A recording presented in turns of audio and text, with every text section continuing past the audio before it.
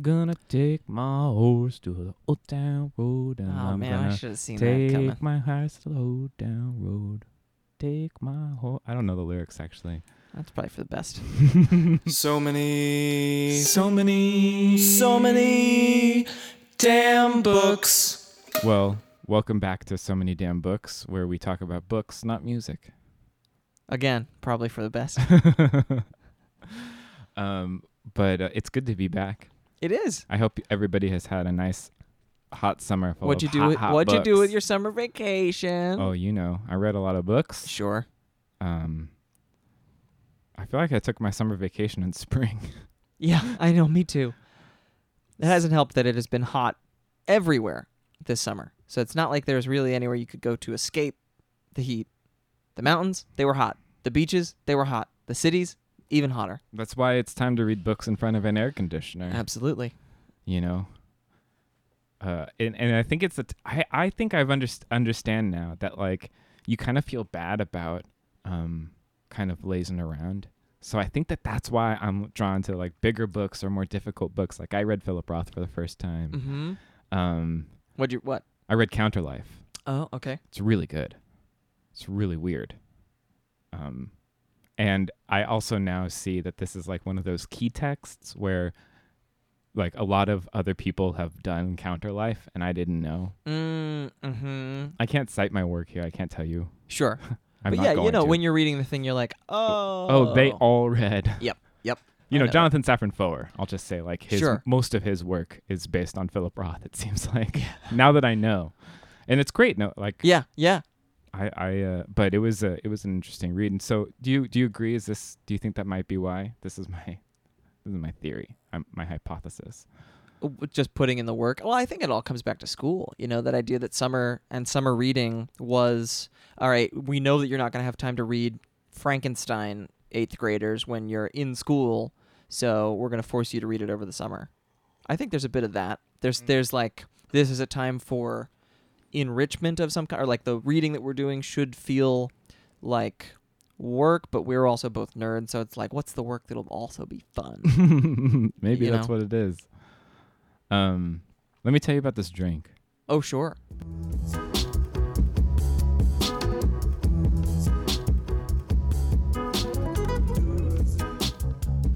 Because it's called the air conditioner. Hey, Because it's cooling. it is cooling.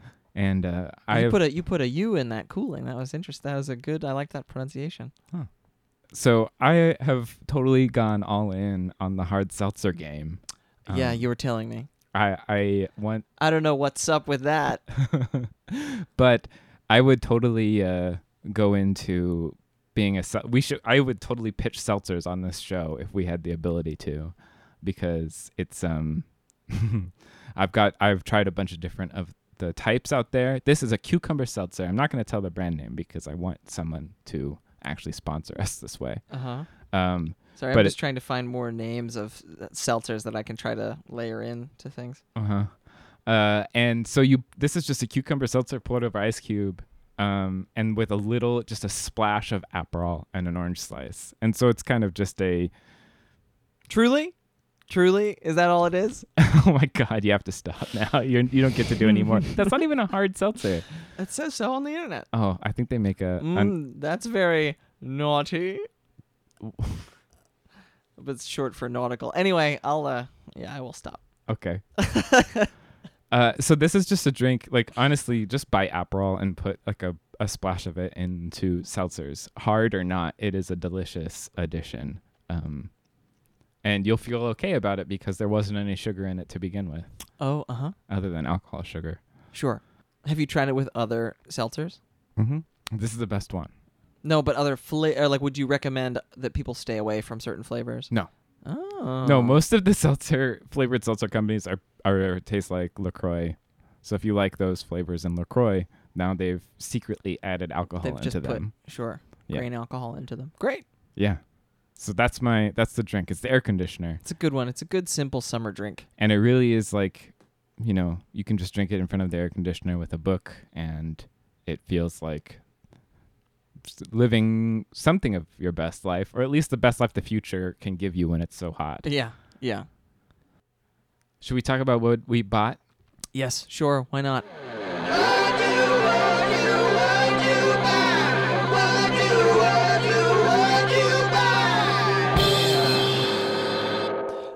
New York Review Books had a sale earlier this summer. Thanks a lot, Aaron Summers, for pointing this out to me. Mm-hmm.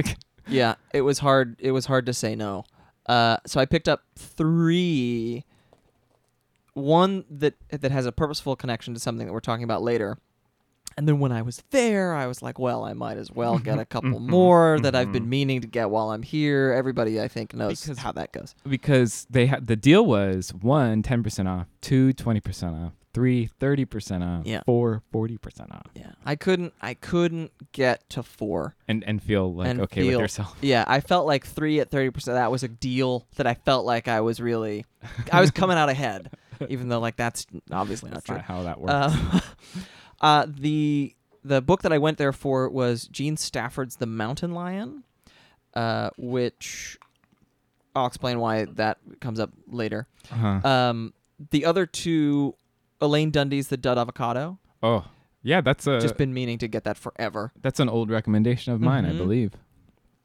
And the other is an oft recommended by tons of authors cutting across genres.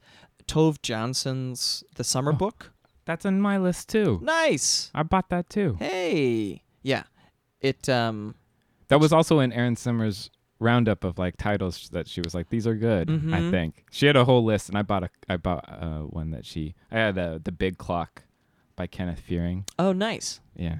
It's fun because then you get them the color they're all the spines. same It's just size. I'm so into it Yeah. every time.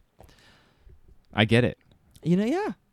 I bought a couple of those. I've already mentioned. The Fountain Overflows by Rebecca West, and that was purely like I'm gonna just read these descriptions Nice. and choose one based on like that sounds cool. And I also did a Google search for New York Review of Books hidden gems Ooh. to see what people. Was there a listicle that there pointed you in the right direction? There were many listicles, and very I good. read, and so I don't remember the listicle that came from, but it's like some magical realism. And I love that. Cool. And then I got really into this little publisher, Spurl Editions. I was reading through their backlist, and it all sounds amazing. And I just bought one, Death to the Fascist Insect, Ooh. which like is that. the edited by John Bryan King, and it's a compilation of writings and transcribed recordings of the Symbionese Liberation Army, which was a radical left-wing group out of the Bay Area in California. Yeah. And they were in the mid-70s, and it's just a collection of their writings, and it's like one of Wow. the coolest covers I've ever seen. Yeah, I'm looking at it from across. It looks pretty. It looks like a tarot card. Yeah. Kinda. And all of their books, they send you like a postcard as the bookmark. Oh, and neat. they just do a nice job. Cool. Yeah, Spurl Editions, really beautiful books, and some really strange reissues. Yeah. Wow. It sounds like it. I recommend everyone going to look at their list because they're also all the same sort of New York Review of Books style. Nice.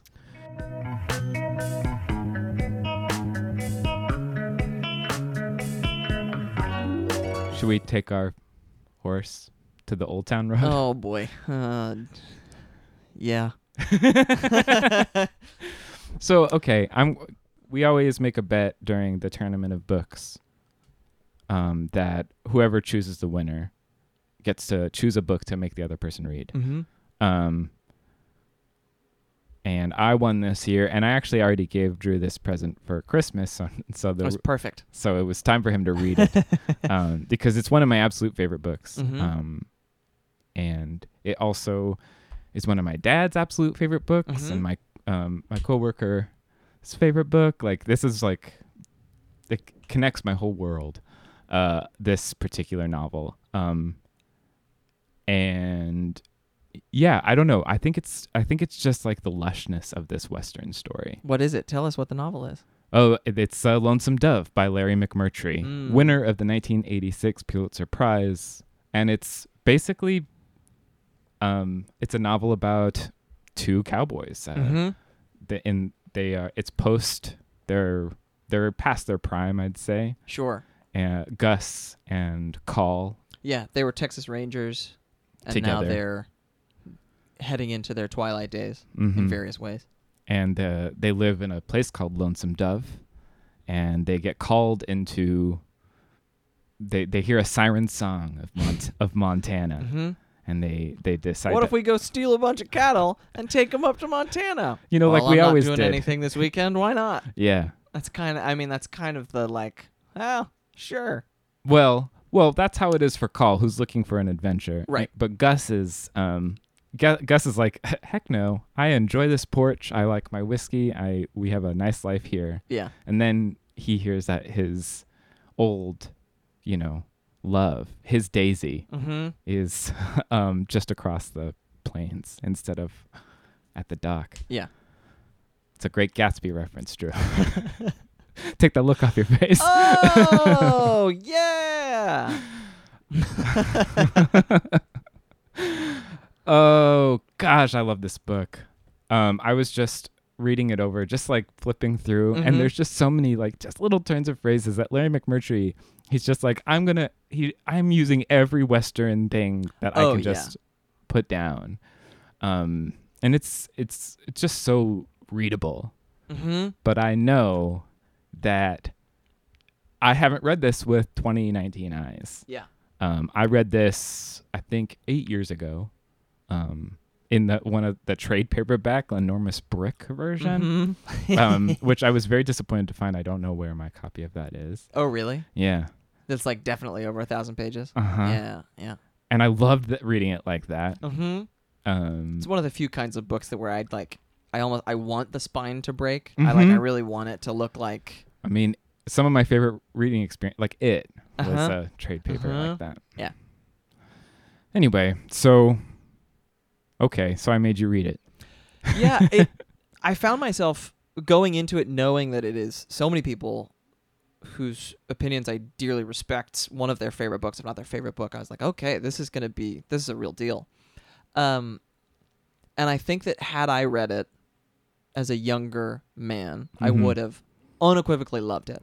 Because you could say that it gets off to a slow-ish start. His writing is lush and beautiful right from jump, but you're sort of like, what's the deal? Just a bunch of cowboys hanging out? Well, and it's funny enough and sort of like, I don't know, it's not folksy because Mhm. that's not the correct word, but it's like it's of the time enough that you really feel like you do feel like you're in the hands of someone you trust. Like, okay, Yeah. I do think you're going somewhere with this. Yeah, and it's that thing where And these people are kind of, even though they're not great people, they're fun to hang out with.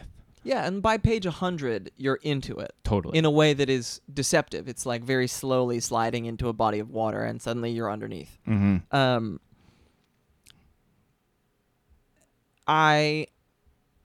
I was doing the thing that I often do with big long reads where I was breaking it up a little bit. I was reading some poetry in between. I was reading a couple of short stories, which I like to do because it's just a nice palate cleanser.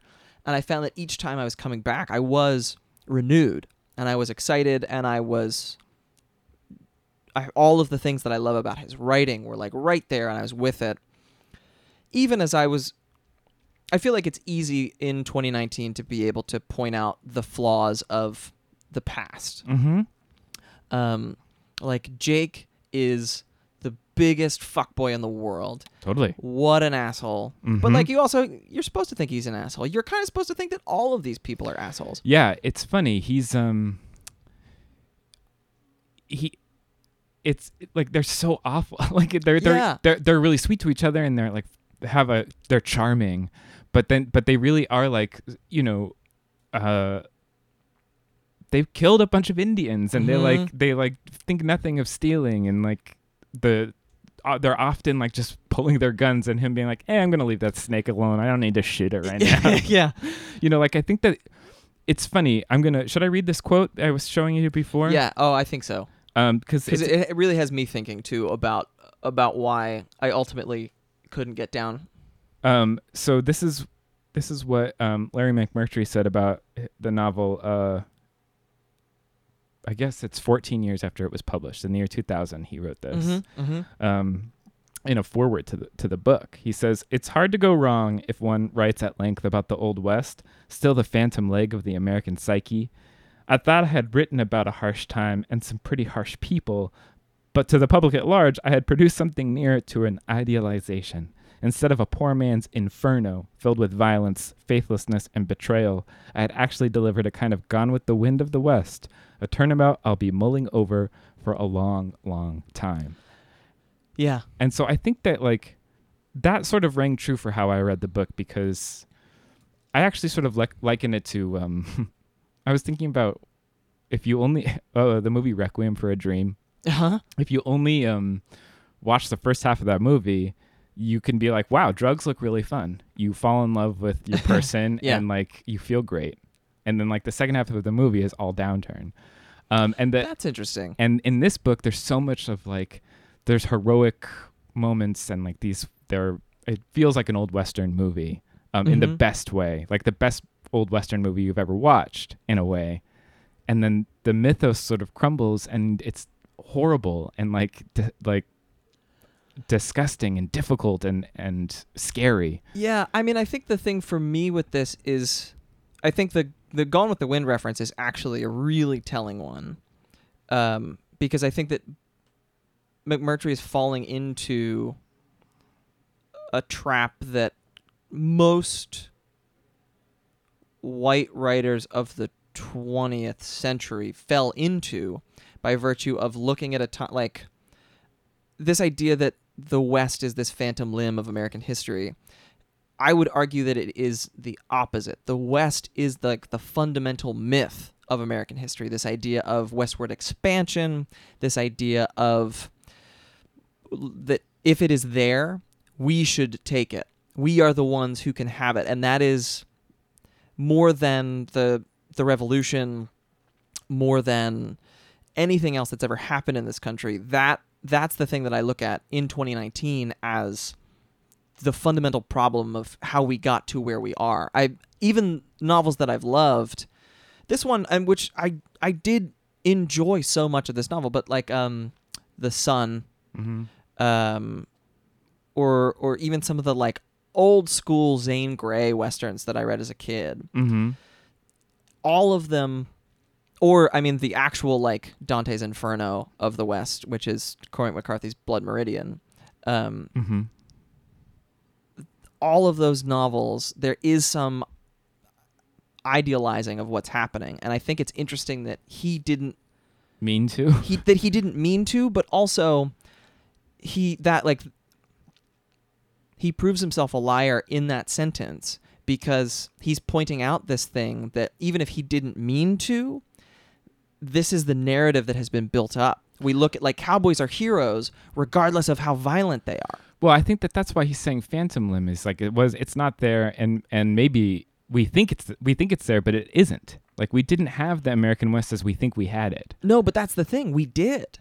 It's but not as the American consciousness does. Like I think that people think that the West was, the good, the bad, and the ugly, and Silverado, and it's not. But they think it's Lonesome Dove, and it was. Like the thing that turned me off from this book is the way that he allows a tremendously nuanced and powerful female character to ultimately just become a victim.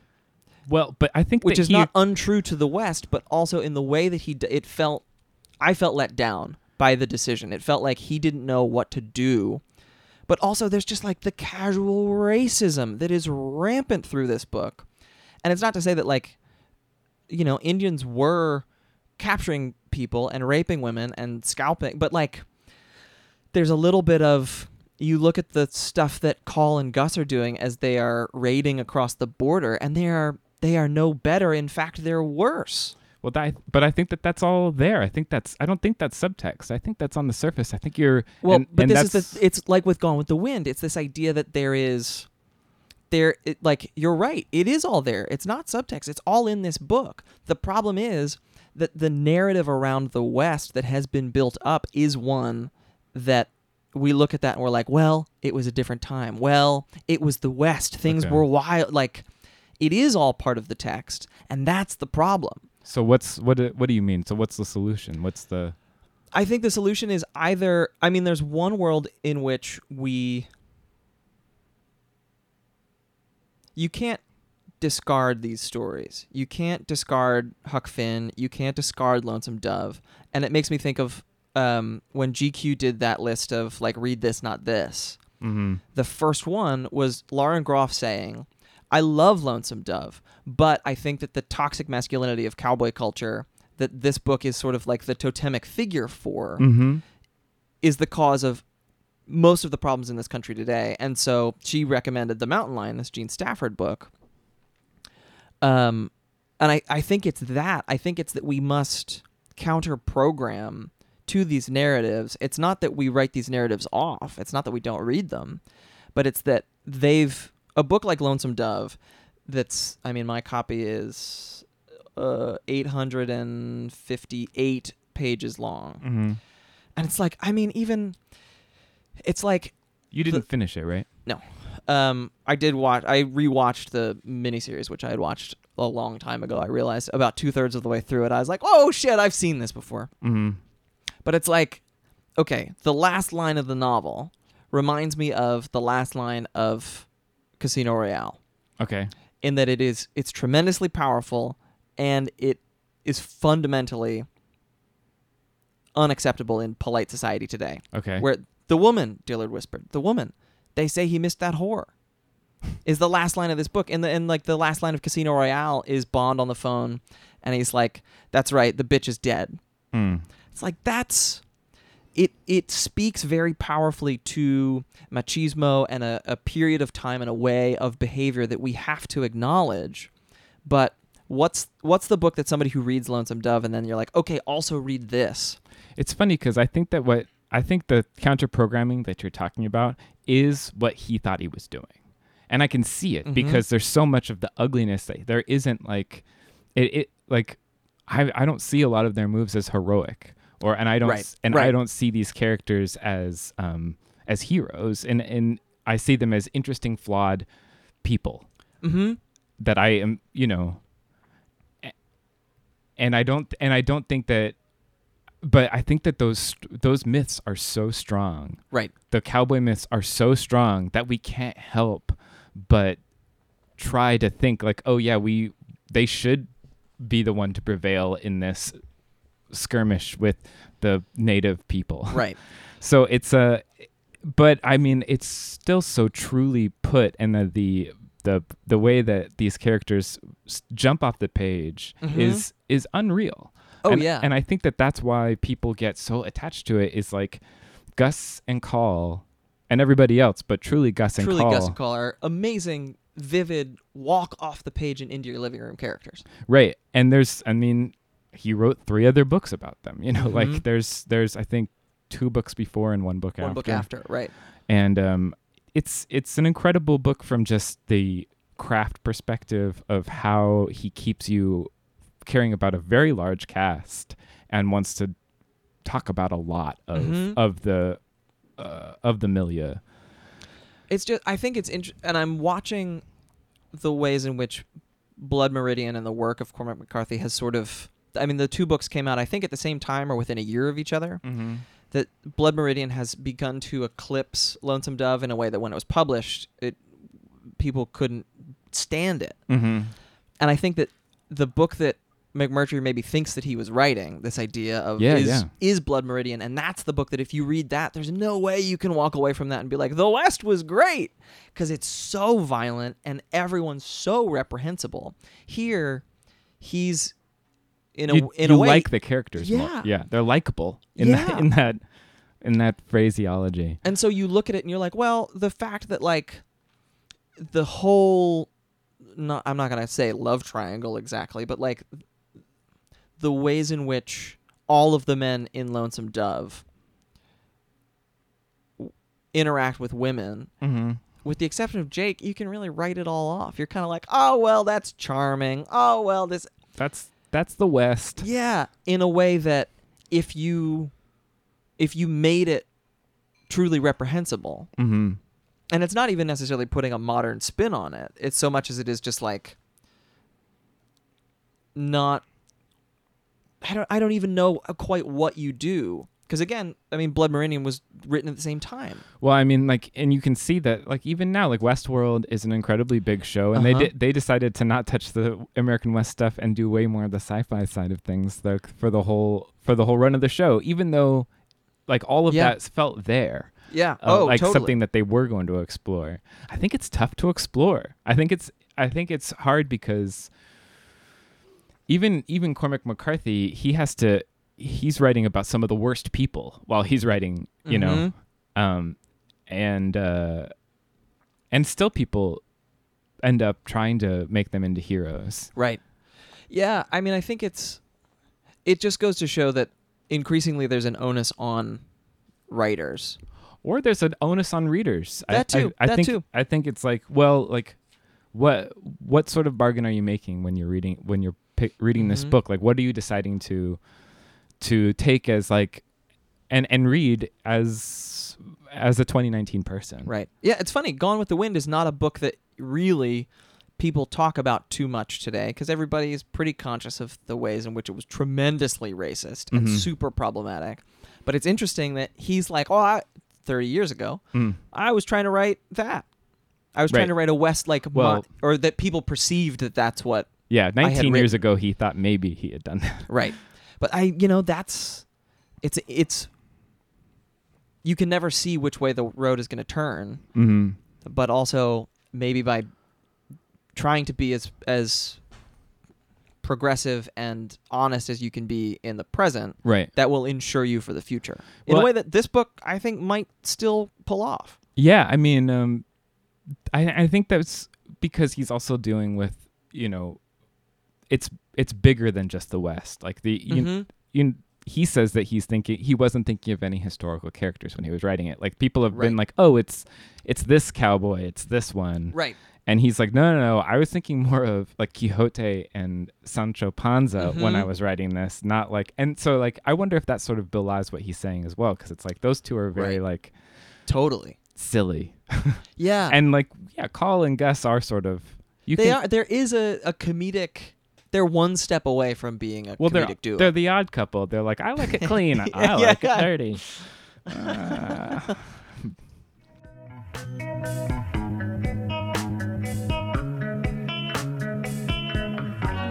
It went against Continental Drift by Russell Banks and Accidental Tourist by Ann Tyler, two authors that still work for the Pulitzer. Those were the other finalists. Just a curiosity's note. Yeah. About if you were curious what it was up against. I don't know either of those books by those authors, but no, me neither. But, you know, Russell Banks, you've read some recently, right? I read Rule of the Bone a couple years ago. And Ann Tyler, we both read for the tournament. Blue Thread. Mm-hmm. But yeah, I feel like all of my favorite book experiences are when I've gotten to really share all of it with someone else. And when I was talking about it when I talk about it with my coworker Ryan or with my dad, I can just say any part of the book and they're like, oh yeah, I know, like they know that as well as like people who know parts of their favorite television shows. Right. Because it's not like they read it all the time. Yeah, it just sticks with you. It's just it's so alive. Mm-hmm. The images and the miniseries I hear is pretty dang close. It's really, especially considering it came out as long ago as it did. Who are the It's Tommy Lee Jones is Call, which is great. It's great. And oh man, I'm forgetting the name. Robert Duvall is Gus. Great casting. Also great.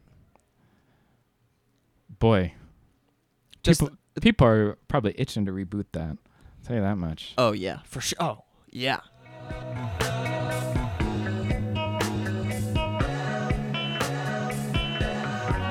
So, I mean, now I have a big question for you. Because I know that you have been in a getting rid of books.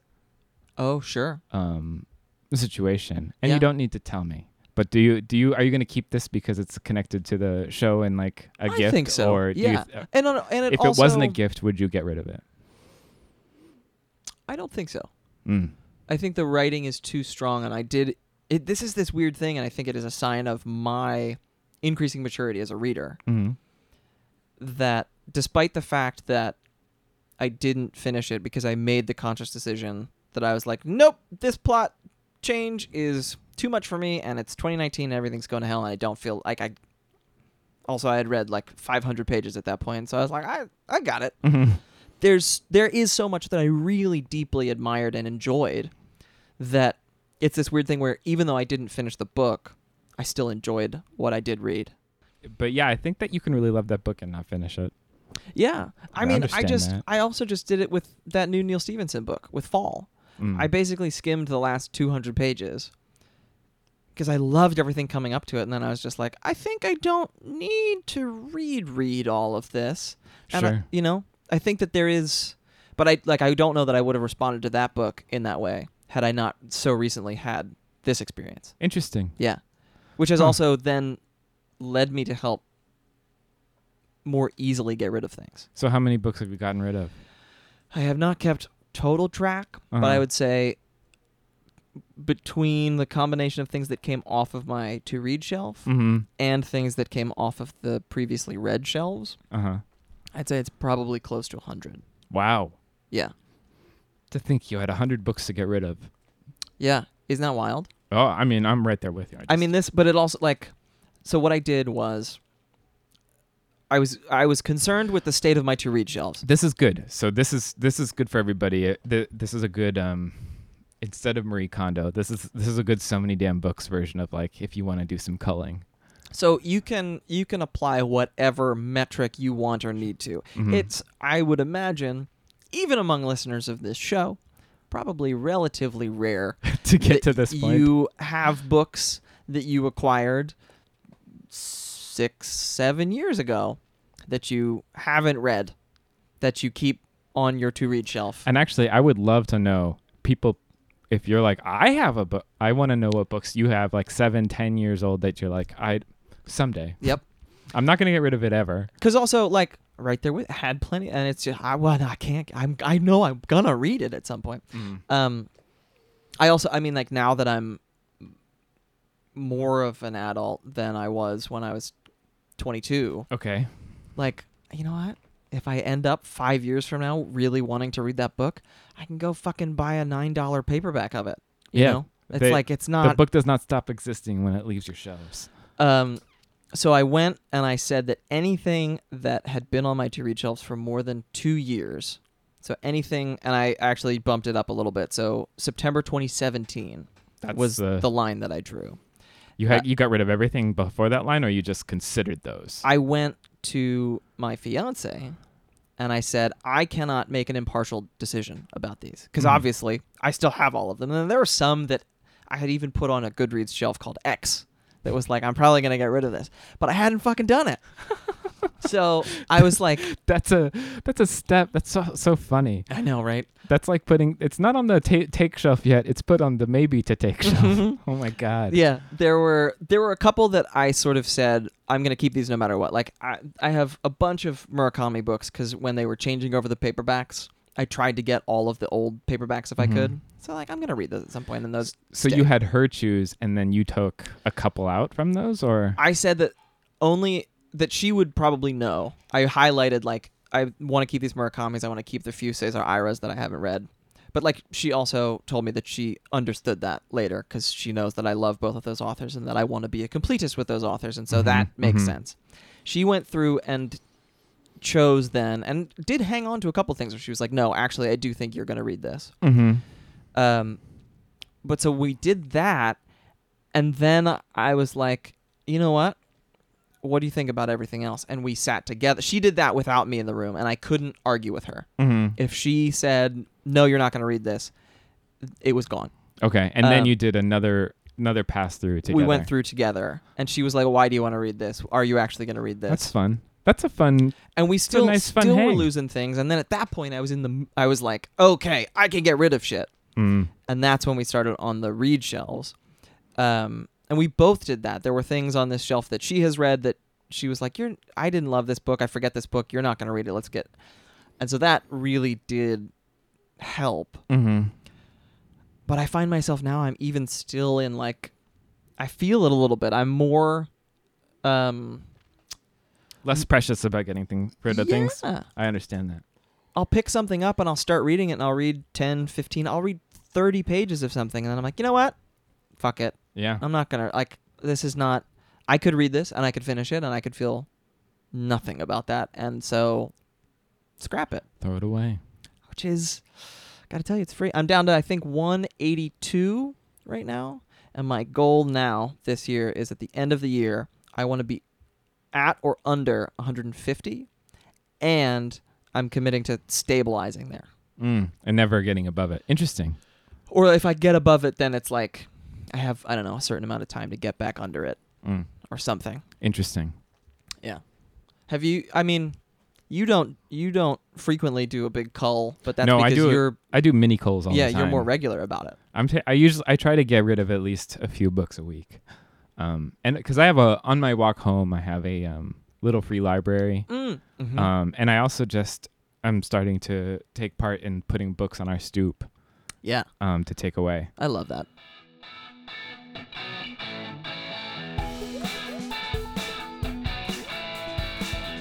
We read some pretty cool books. We recommend you take a look. Yeah. So what do you recommend? Let's recommend things. Great. I have two things that speak to the West and mythology yeah. in Nice. their own way. Okay. One is the ongoing run, we have mentioned it on the show before, but the ongoing run of Ice Cream Man from Image Comics. Little horror sketches, right? Some of them are just speculative fiction. Some of them, there's an ongoing story that is starting to take shape that involves this clearly malevolent ice cream man and a more benevolent cowboy, man in black figure. It's W. Maxwell Prince is the writer. The art is Martin Morazzo and Chris O'Halloran. And it's each issue is a one-shot. But once you start, and I recently picked up the second and third volumes. When you start reading them in aggregate, the weirdness is really wonderful, and it's doing interesting things with, like, the encroachment of these Western archetypes is something that I'm excited to see where they go with it. The other is a total joyous explosion of everything that you think you know about the West, and that's Sarah Gailey's American Hippo. They have written a story where they dammed the Mississippi in Louisiana, turned it into a marsh, and brought in hippos, and like hippos were going to be the thing, but then a bunch of the hippos have gone feral, and so it's this team who's been set up, kind of a heist. Many characters keep calling it a caper, and the guy's like, it's not a caper, but they've been sent to clear the ferals out of the marsh. And it's just every trope you can think of from a Western, or even like a Texas, Louisiana style, Wild West story, turned on its head, queered, made funny, because they're all riding hippos. It's wild. I loved it. Wow. They actually ride the hippos. They ride the hippos. It's genius. Do you want to ride a hippo, Drew? I do now. So the guy, Winslow Houndstooth, is our main sort of buccaneery sort of dude, and he's got his hippo Ruby. It's a blast. Hippos are crazy. Escobar kept hippos, Oh. and now like in his like island or whatever, Uh-huh. they like are overrunning and like It turns out. yeah. If you give a give a- mouse a cookie. If you give a hippo a marsh, So they're gonna hippo it up. they're gonna hippo it up. I hear they get really hungry. Hungry. Oh man. I'm not even gonna indulge that. Pick up sticks. Yeah, okay, what do you recommend? What do I recommend? I recommend, this is off the top of my head, but I just thought of it. Stephen King's Dark Tower. Just the first one. Yep. I mean, the whole series is fun. I actually never finished it, Really? but the first one is fantastic. The Gunslinger is one of the best books of all time. Gunslinger. Yeah. So good. But I also recommend Courtney Mom's Costa Alegre. I don't know. I think you did great. I don't know how to pronounce the title of her book, but it's really good. Yeah. And it's about a community of artists that is sort of escaping World War II and on an island. Or I think it might just be the coast. yeah, just the coast. The Pacific coast of Mexico. And but the narrator is a teenager who's coming along with her mom. Yeah. And so she's sort of just amongst the artists and trying to paint herself. Mm-hmm. But it's great. It's told in diary entries.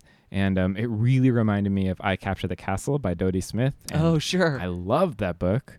And it was fun to read like an artist version of it where she a teenager's take on the self-seriousness of artists Mhm. is just fantastic. Oh, yeah. So I highly recommend that. And not a book at all. In fact, one would call it a television show. Is the just canceled Tuca and Birdie. I loved this TV show. Uh-huh. Apparently it's canceled. I was hoping that like in making more seasons, more people would come to it. Yeah. But just go and watch this show. It's so good. It's on Netflix. It's made by the people that made BoJack Horseman. But Oh, it's cool.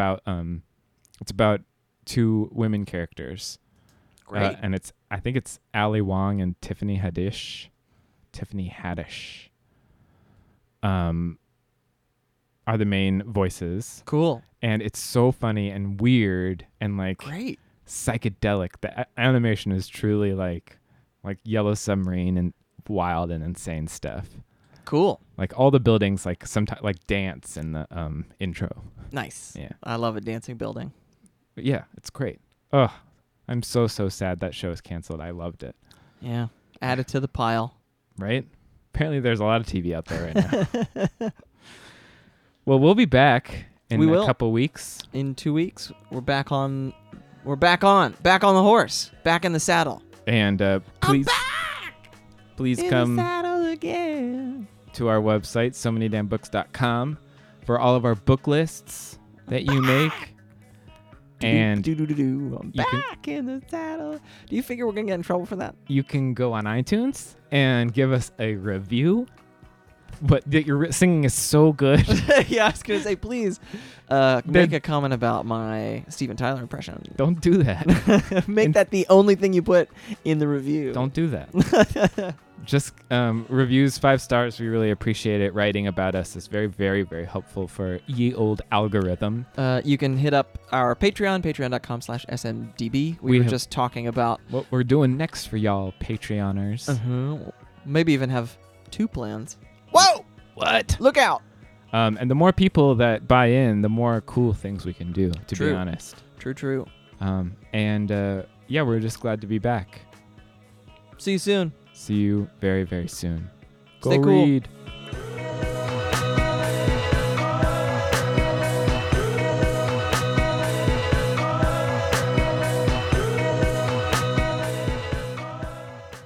It's a nice future. Is it? No.